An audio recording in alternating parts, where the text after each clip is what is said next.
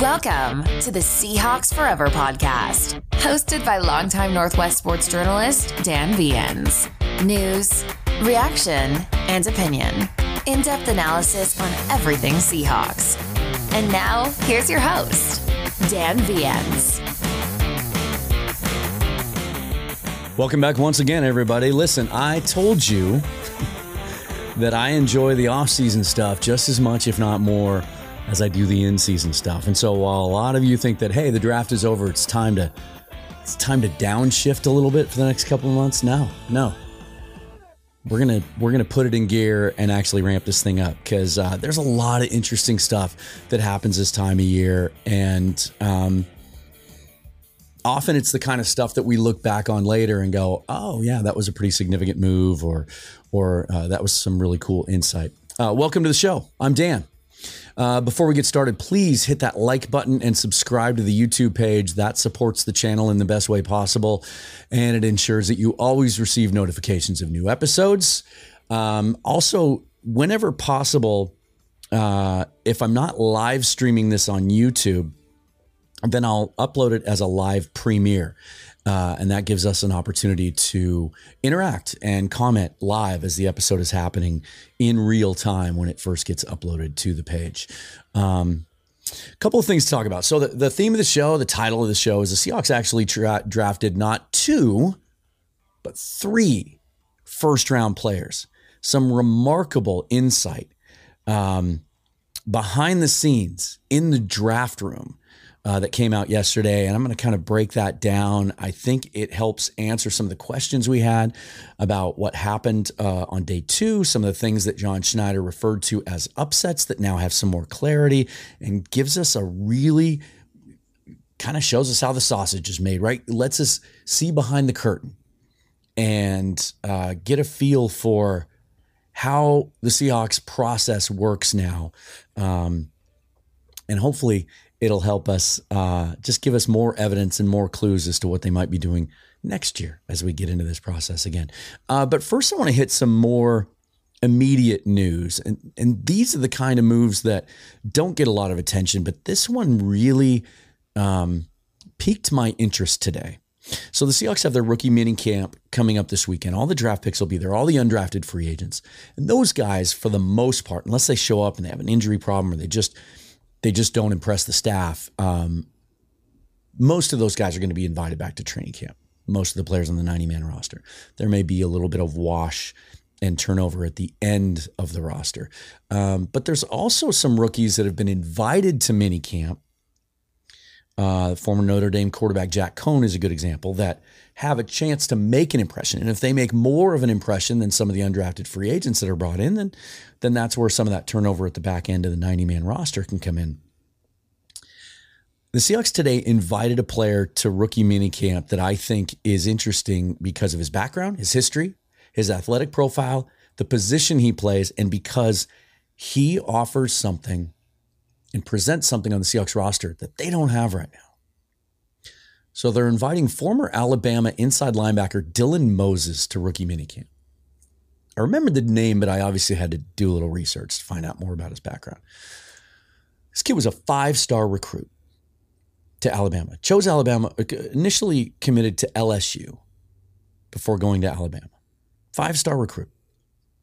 Started as a freshman, and as a freshman, playing at Alabama, was a finalist for the Butkus Award for the best linebacker in the nation. And then injuries took their toll on him over the next couple of seasons. He had a broken foot. And then in his final season at Alabama, he had a knee injury. I believe it was a meniscus. And that knee was not healthy through the draft process. So you can't find testing numbers on the guy. In Mock Draftable, all you have are measurements. On the NFL.com site, all you have are measurements. No 40 time or anything else. But here's what's interesting about him. All the talk this year about the weak linebacker class in the draft, and mostly because they were undersized players. The only guy that really fit that traditional inside linebacker size, length, strength threshold was Jack Campbell, which is why he was kind of universally seen as overdrafted by the Detroit Lions, going in the middle of the first round, and most people had him as a second-round talent. Dylan Moses is 6'3", 240 pounds. Okay, so your first thought is, well, this is Noah Sewell, right? This is why Noah Sewell dropped in the draft. He must not be very fast.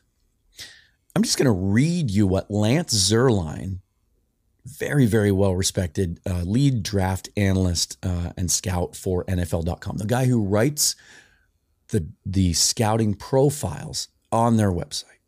This is what he said about Dylan Moses, his draft year, 2021.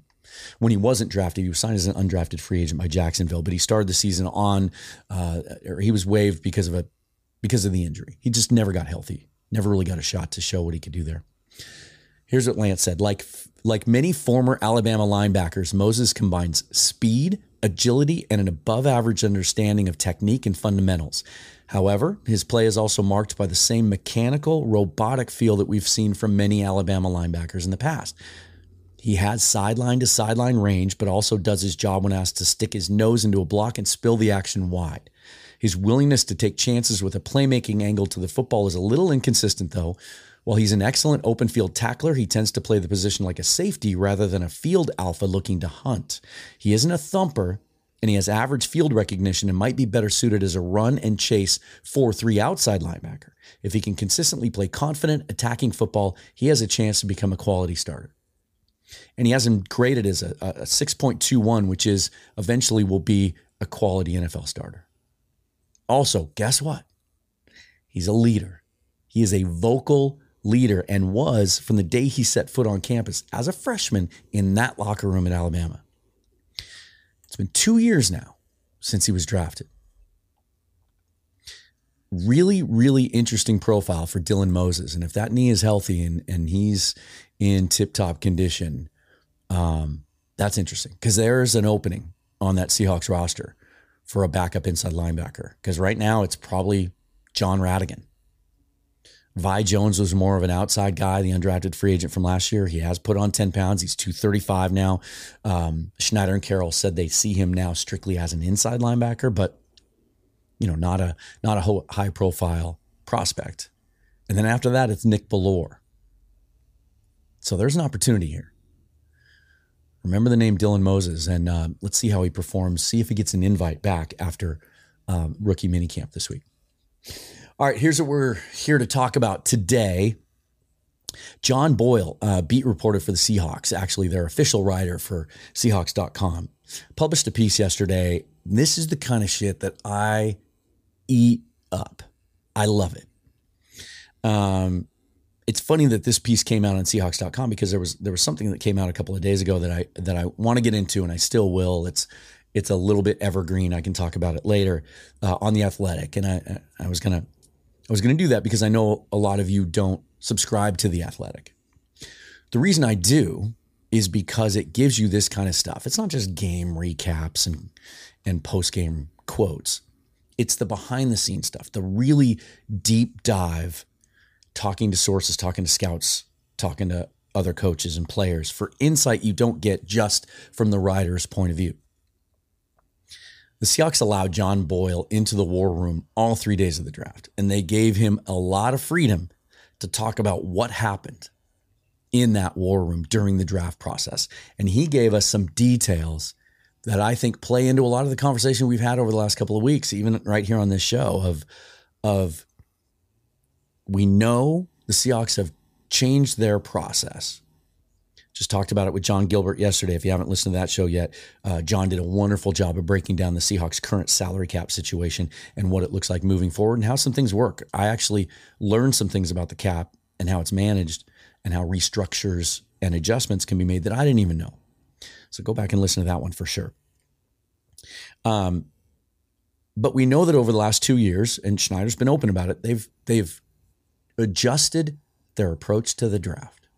We have seen the results. One of the best drafts, if not the best draft in the league last year, and one this year, a 10-player draft class that's being given almost across the boards. A's by all the experts and analysts is fairly universally praised. Although some of you think that, 5 was a little high for corner, but we're going to get into that.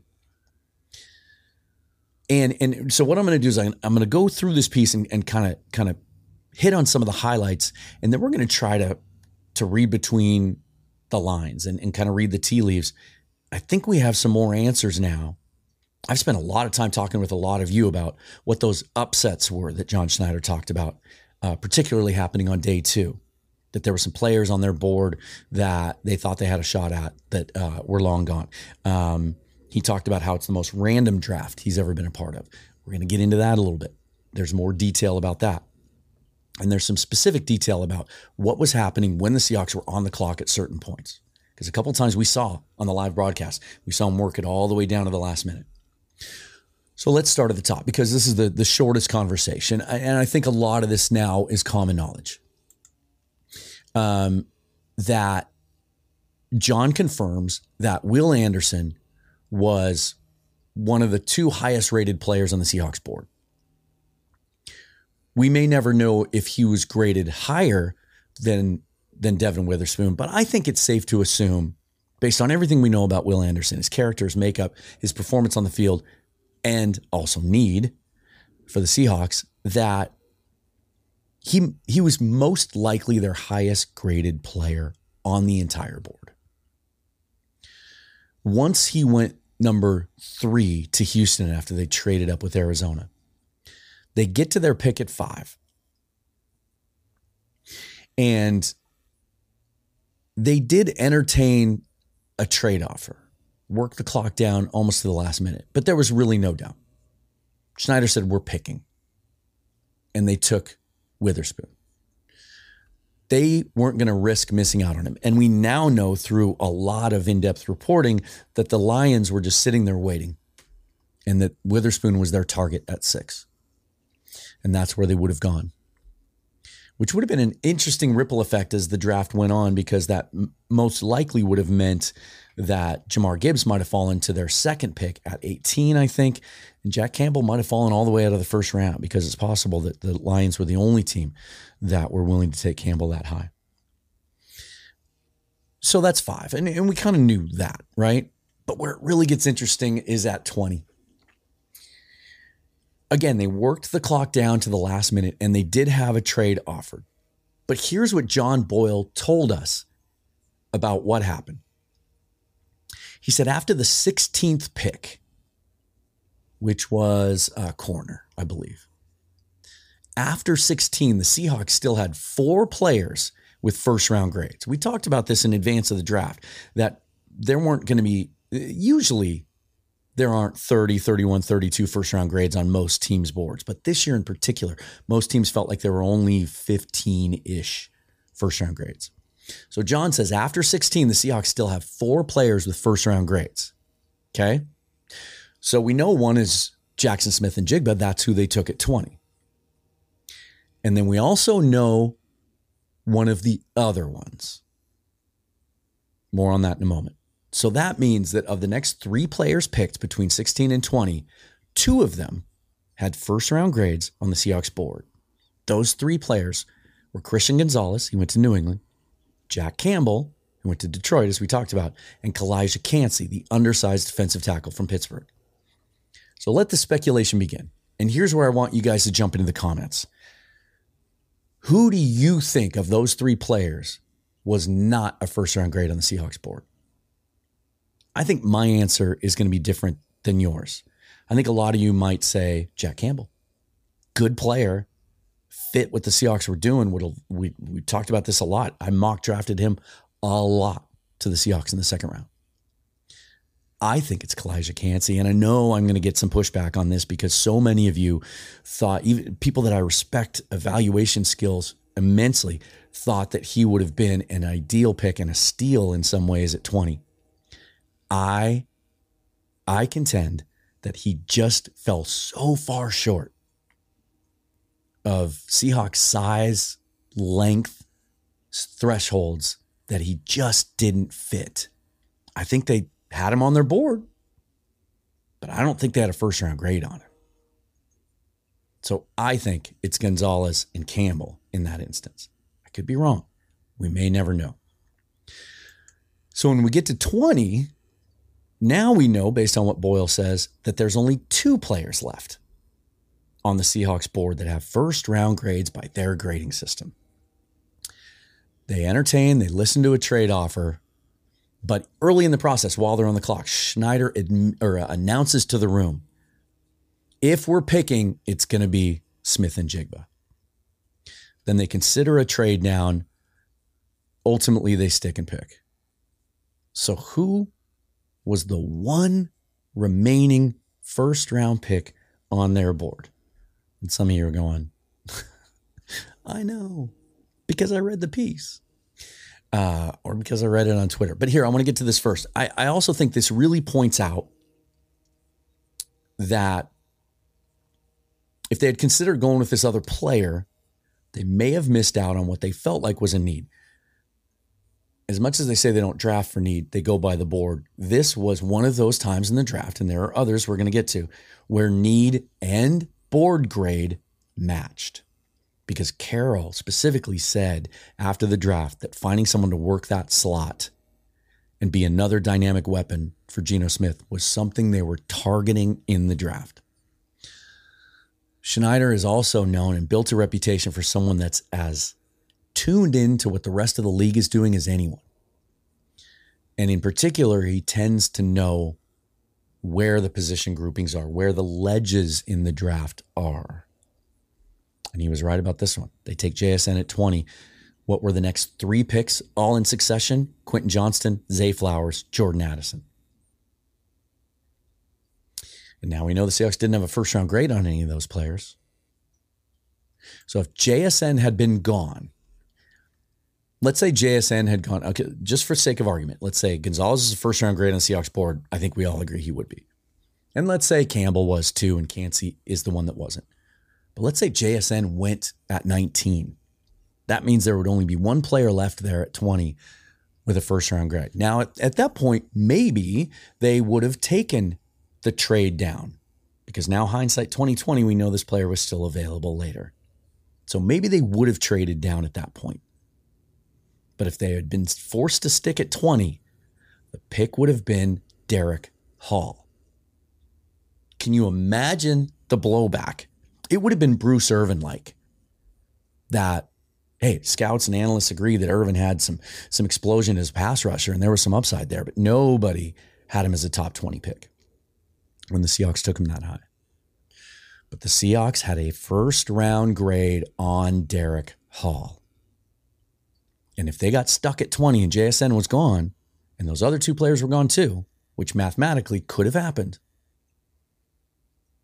they would have taken Derek Hall. Some people think Derek Hall was a reach at 37. Most big boards had him in the 50s. And if there's one criticism I've seen consistently of the Seahawks draft, other than running back at 53, which we'll get to in a minute, it was, it might have been a little high for Derek Hall. They could have gotten him at 53 maybe. Maybe. We'll never know. But I'm going to come back to why I feel like this is important when I wrap it all up at the end. So that caps off the first round that, as I said, has universally been lauded by experts. Okay? But it set the stage for day 2, and that's where the best part of this story, in my opinion, really begins.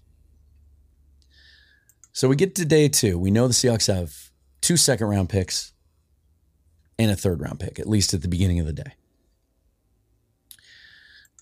And after the second and third round, Schneider talked a lot about how there were some upsets that happened throughout the day. And we all tried to figure out what that meant. And we even, when Bill Alstad and Keith Myers joined me, we even went through the draft board and kind of gave our opinions of who the players we thought Schneider was talking about that they had a shot at that they didn't get. But now we have this clarity from John Boyle, and that's not necessarily the case. There's a specific instance where he said they were getting ready to take a player at 53 that was taken in front of him, but we had all sorts of speculation about multiple upsets he was talking about. Well, now we know that he was talking about something different. So before the Seahawks came on the clock with their first pick in the second round, there were people that thought Steve Avila, who was taken right before them to the Rams, can play center and guard out of TCU, or Michael Mayer, who some thought was the best tight end in the draft, might be Seahawks targets. But no, it was all along. When they went to bed the night after the first round draft, they were hoping and praying that Hall would still be there at 52. In fact, this isn't mentioned in the piece, but I wonder, and I would imagine actually, that Schneider probably made some phone calls and might have thought about looking into trading up a couple of spots. But Hall was the pick all along. They went to bed knowing they had 2 first-round picks in the bag and might have a shot at a third. In fact, when Avila was taking 1 pick before them, they cheered in the war room because they knew they were going to get their guy. Okay? Another little interesting piece of insight about Boyle on this. Leading up to the 52nd pick, and again, this leads into the upset conversation. At 48, the Seahawks, quote, only had a few players left with second-round grades. We're at the middle of the second round, right? So as they're approaching 52, they only had a few players left with second-round grades. Keanu Benton, the defensive lineman we talked about a lot, that I liked, that we all thought would be a scheme fit, goes to Pittsburgh at 49. Boyle said the Seahawks liked him, but he was not the highest-rated player left on their board at the time. So when they get to 52, Benton's off the board by that time, but they weren't crushed that he was gone. They considered a trade, but decided to stay. And Carroll actually announces to the room, he says, go with the board. And the highest rated player on their board by a long shot at 52 was Zach Charbonnet, the running back at UCLA. And so for all of you who just hate the idea of second round running backs, especially 2 years in a row, it's a terrible process. It's a terrible use of draft resources. It wasn't their process. It wasn't their plan. They didn't go into the draft targeting a running back in the second round. In fact, they admitted afterwards, they thought Charbonnet would be long gone. They thought he was going to go in that range between 37 and 52, especially because Jahmyr Gibbs went so much higher than expected. So Gibbs and Robinson were off the board. Charbonnet was kind of universally considered to be the third best running back in the draft. Seahawks didn't think he was going to be there. So they didn't consider trading up for him. It was another case of where they needed to add running backs to that room. And he happened to be, hands down, the highest rated player left on their board at that time. So now we get to 82, and this is where it gets interesting, or 83, where the Seahawks end up trading down with Denver to 108. They pick up a future third in a much better draft next year. That's, for those of you who are pissed about that trade, you're going to be changing your tune next year, I promise you. Schneider did say, and I'm paraphrasing, I couldn't find the exact quote, but he said on his radio show with Dave Wyman and Bob Stelton that at 83, they were getting ready to pick a player that went. And that's when they decided to accept the trade down. And there was a lot of speculation about who that player might have been. And when Bill and Keith and I were talking, we looked at some players kind of higher up on the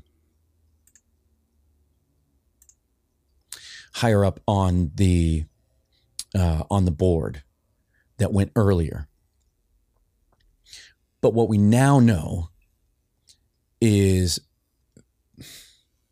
well, we don't know it, but I think it's fair to speculate that it was Yaya Diaby, the edge out of Louisville. I didn't think it was at first because I thought he would be a little bit redundant with Hall because he's 6'3", 263, played edge at Louisville.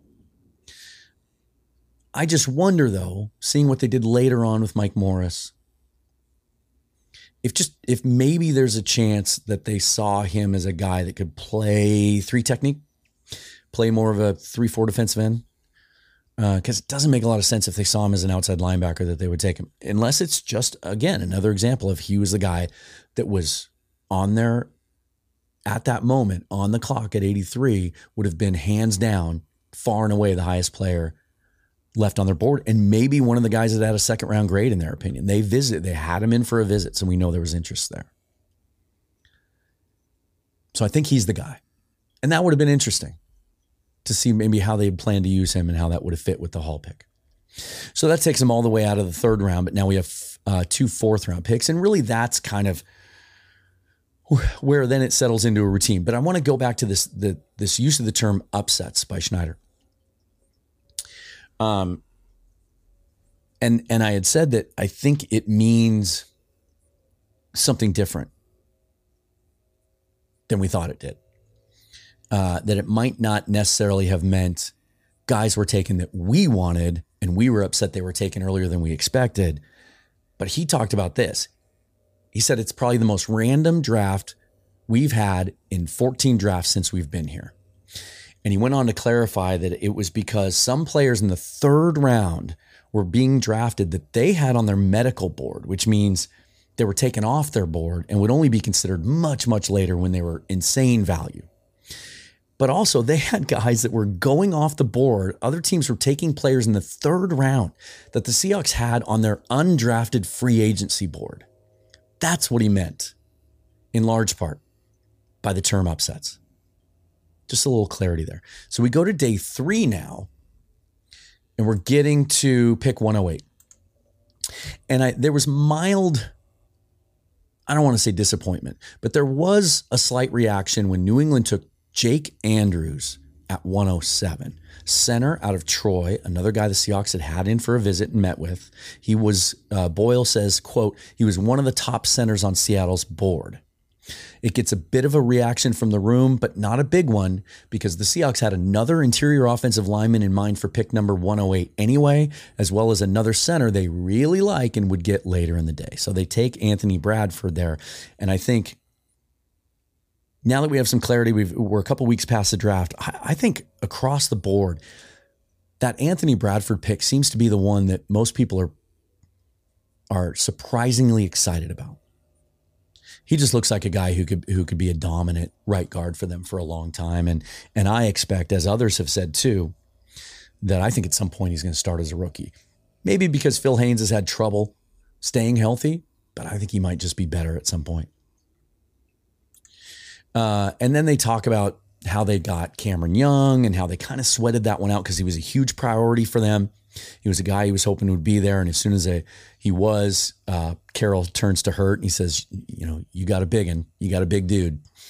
And that was the one reaction in the draft where it seems like the way Boyle describes it was a sigh of relief, where they kind of sweated that one out a little bit. And then they talked about getting Mike Morris in the 5th and how they had called him that morning and asked about his weight.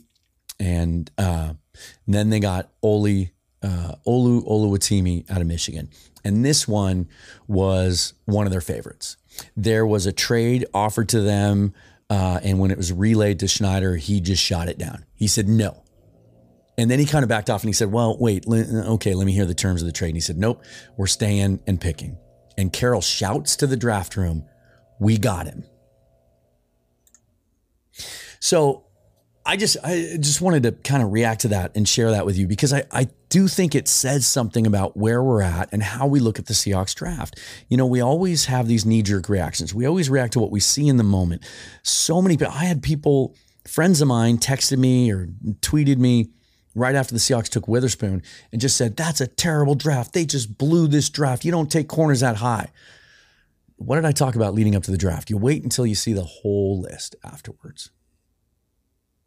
I'll use the Detroit Lions as an example. They shocked the world by taking Jamar Gibbs in the top 15, and then they took Jack Campbell in the top 20.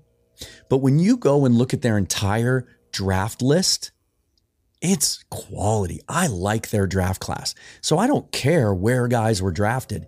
It's a means of acquisition. And if you like the end product and it fits your roster and it makes you better and you get starters out of it, that's all that matters. I think you can make an argument the Seahawks got 5 or 6 surefire starters, maybe not as rookies, but long-term contributing starters out of this draft, maybe more. Although that's probably about where it caps out. It would cap out at 8 because I don't see Kenny McIntosh being their starting running back ever. And Jarek Reed, not sure he's a starting safety, but I'm not sure he's not either. But at the end of the day, that's what you look at. In the past, they've gotten into trouble for overvaluing need, right? And I think the perfect example of that is at pick 52, where they could have taken Tui Tuipulotu. They could have taken John Michael Schmitz, who a lot of people wanted them to take as a center, including me for a while. Zach Pickens, who went first in the 3rd round, a defensive tackle they liked and had in for a visit. Byron Young, the defensive tackle out of Alabama, who's a great run stuffer.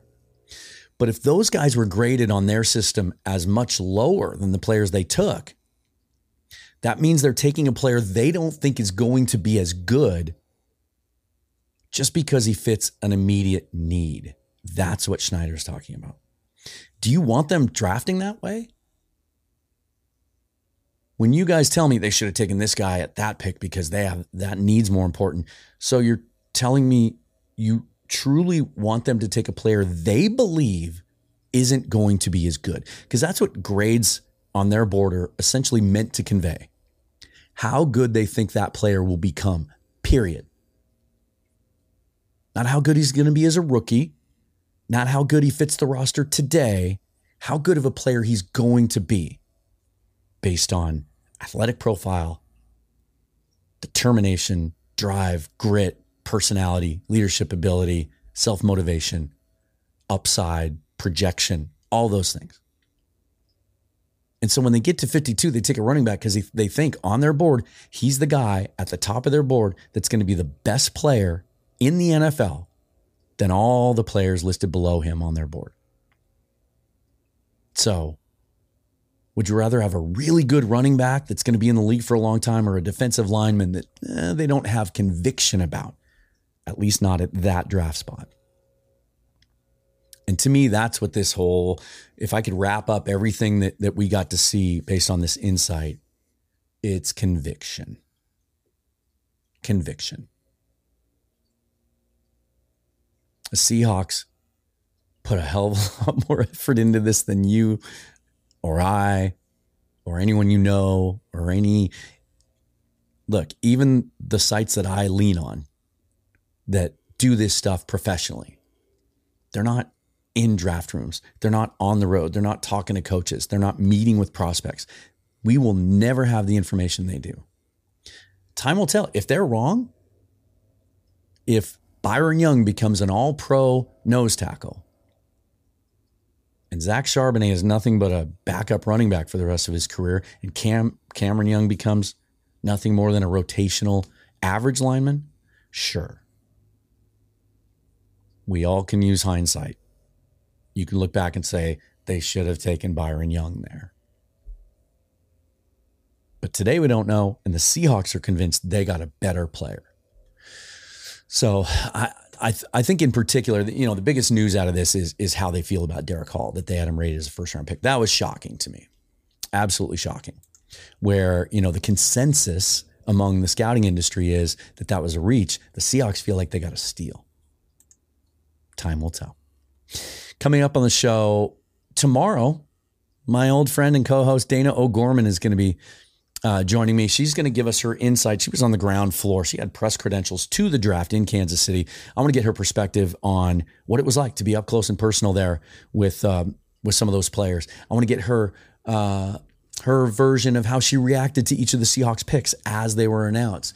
And also just kind of pick her brain about some of her other favorite non-Seahawk moments of her experience. And then Griffin Sturgeon of the Seattle Overload podcast will be joining me next Monday. We're going to talk X's and O's. We're going to talk scheme fit, how the rookies fit, and what he feels the Seahawks need to still add to the roster.